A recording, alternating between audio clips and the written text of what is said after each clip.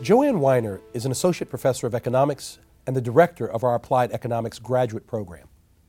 Her research focus is in the area of tax policy and financial crisis, and she is an expert on the corporate income tax system. Welcome, Joann. Thank you. It's nice to be here, Dean. My first question for you this afternoon has to do with tax policy. Right now, the word around town is that there's so much change going on, and there's a lot of, let's say, lack of understanding of where we are with our tax policy. I'm wondering if you could provide some clarity. Cutting tax rates is always seen as a good thing. People would much rather pay a 15% rate than a 20, 25, or 30, or what have you. So that's good. But then the question becomes, well, how do you pay for those tax cuts? We can't just go ahead and give tax cuts and just add to the federal budget deficit, because that also has consequences. So then you say, okay, well, let's get rid of distortions to pay for the rates. Well, nobody likes to get rid of their distortions, because one person's distortion is another one's essential tax break. That is the only way that they can survive in today's world. But there are basic principles that we do follow, and that's even happening today. You want to have simplicity, you want to have fairness, you want to have it be administratively simple, and you want to have it be competitive. But you can't reach all of those at once, and that's what we economists try to do, is to get the trade-offs correct.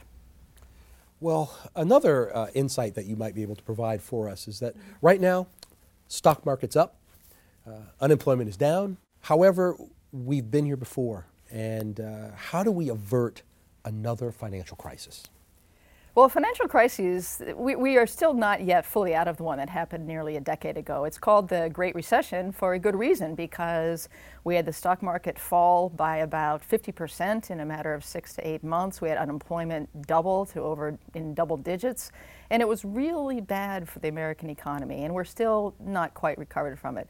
There were measures taken to help such crises not happen again. Some of them are being undone now as having perhaps gone too far. I don't need to go into the current controversy over who leads the Financial Protection Bureau, but those are kinds of measures that government does see that we sometimes go too far, and there's a bit of a whiplash. In terms of specifically financial crises, those are hard to manage in a way, because you've got the global financial markets are completely integrated. So if there's a fire in one area, it can very easily spread to another. And that's really what happened 10 years ago. So that's the kind of stuff we're trying to stop now. And do you think we can do it? I think we can do it. I think the Federal Reserve is very, very strong. There's a leadership change happening now, but the Fed typically shows remarkable continuity in measures that they take. Their goal, as often been said, is to take away the punch bowl just when the party gets started. And at times when that hasn't happened, then things have gone bad. So that's their role, and I expect that, given the recent crisis, that they will take it very seriously. So. Now, your work is so interesting because not only do you look at the macro trends, but you also get into some areas that really impact our daily lives. Your work on ride sharing. Uber and Lyft. Can you tell us a bit more about what you're doing in this area? Well, I love talking about Uber and Lyft. I mean, it's just you can just see it's bringing a smile to my face just even thinking about it. It's because everyone sees it every day in their lives. They see Uber and Lyft as a response to not very good taxi service that they once had. Taxi drivers say, yeah, but we were overly regulated, so we had to follow those rules. Uber and Lyft are a perfect example of perfect competition. They have two companies providing the same service, trying to compete on price. Where is it all going to end?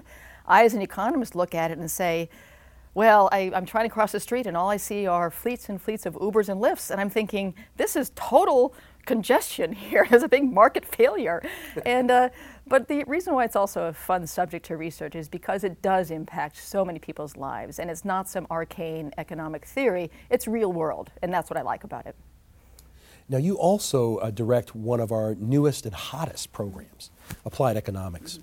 Can you tell us about this program in particular, what we're doing that's special, and what can students expect out of getting a degree in applied economics? Oh, sure.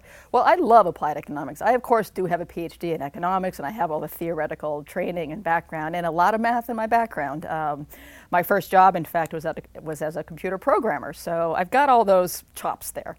But what I see as applied economics, the strength here at GW, is that we teach students actually how to see economics in the real world. And you might say, well, how do I see that? And part of it is to say, well, you go to the CVS and you do self-checkout at a machine instead of with a person. Well, in the 10 years I've been at GW, the CVS is totally transformed.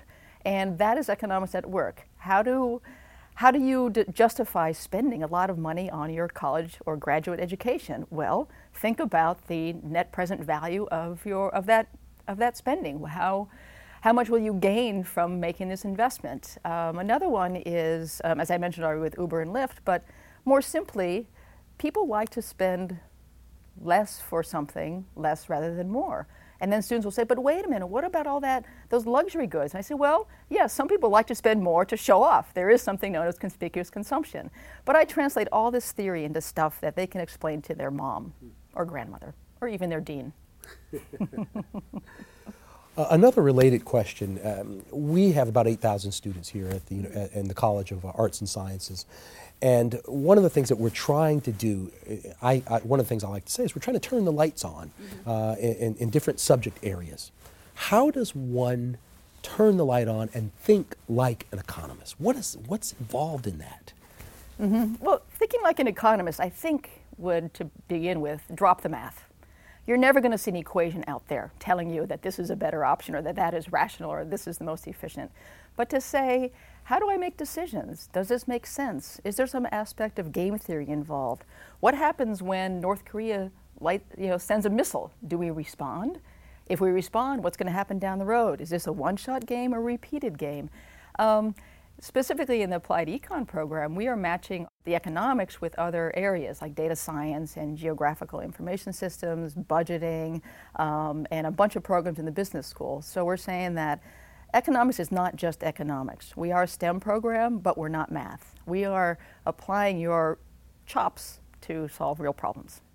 We here at the university are very engaged in transforming our students' lives, as you say, and we're also about trying to help them take it to the next level, take what we do to the next level. How would you inspire students to kind of take some of the things that you're working on and move it to that next tier? If we could talk about that just for a few minutes. I teach microeconomics, and it's a pretty sort of straightforward subject. You look to see, are people trying to do the best they can to maximize their well-being and their welfare, whether it's a family or community. Firms want to make profits and all. So the question is, how do you take all those theories or the abstract ideas and apply it to something else? One way is to say, well, how would I, if I were in this position, decide what to do next? What are some of the thoughts that come into mind? Do I have other places to be? Well, how do I evaluate my alternatives? You say, what am I giving up to do this? Why do I see shortages somewhere? What can I do to alleviate that shortage? Do these government policies like rent control or import quotas, how do they affect people in my community? Suppose I'm thinking of running for office. What kind of policies would I like to propose? I spend a lot of time teaching our students how to think. Critical thinking, to me, is the way to prevent your job from being taken by a robot. Well, Professor Weiner, thank you so much for joining us this afternoon. It's been a delight having the chance to speak with you.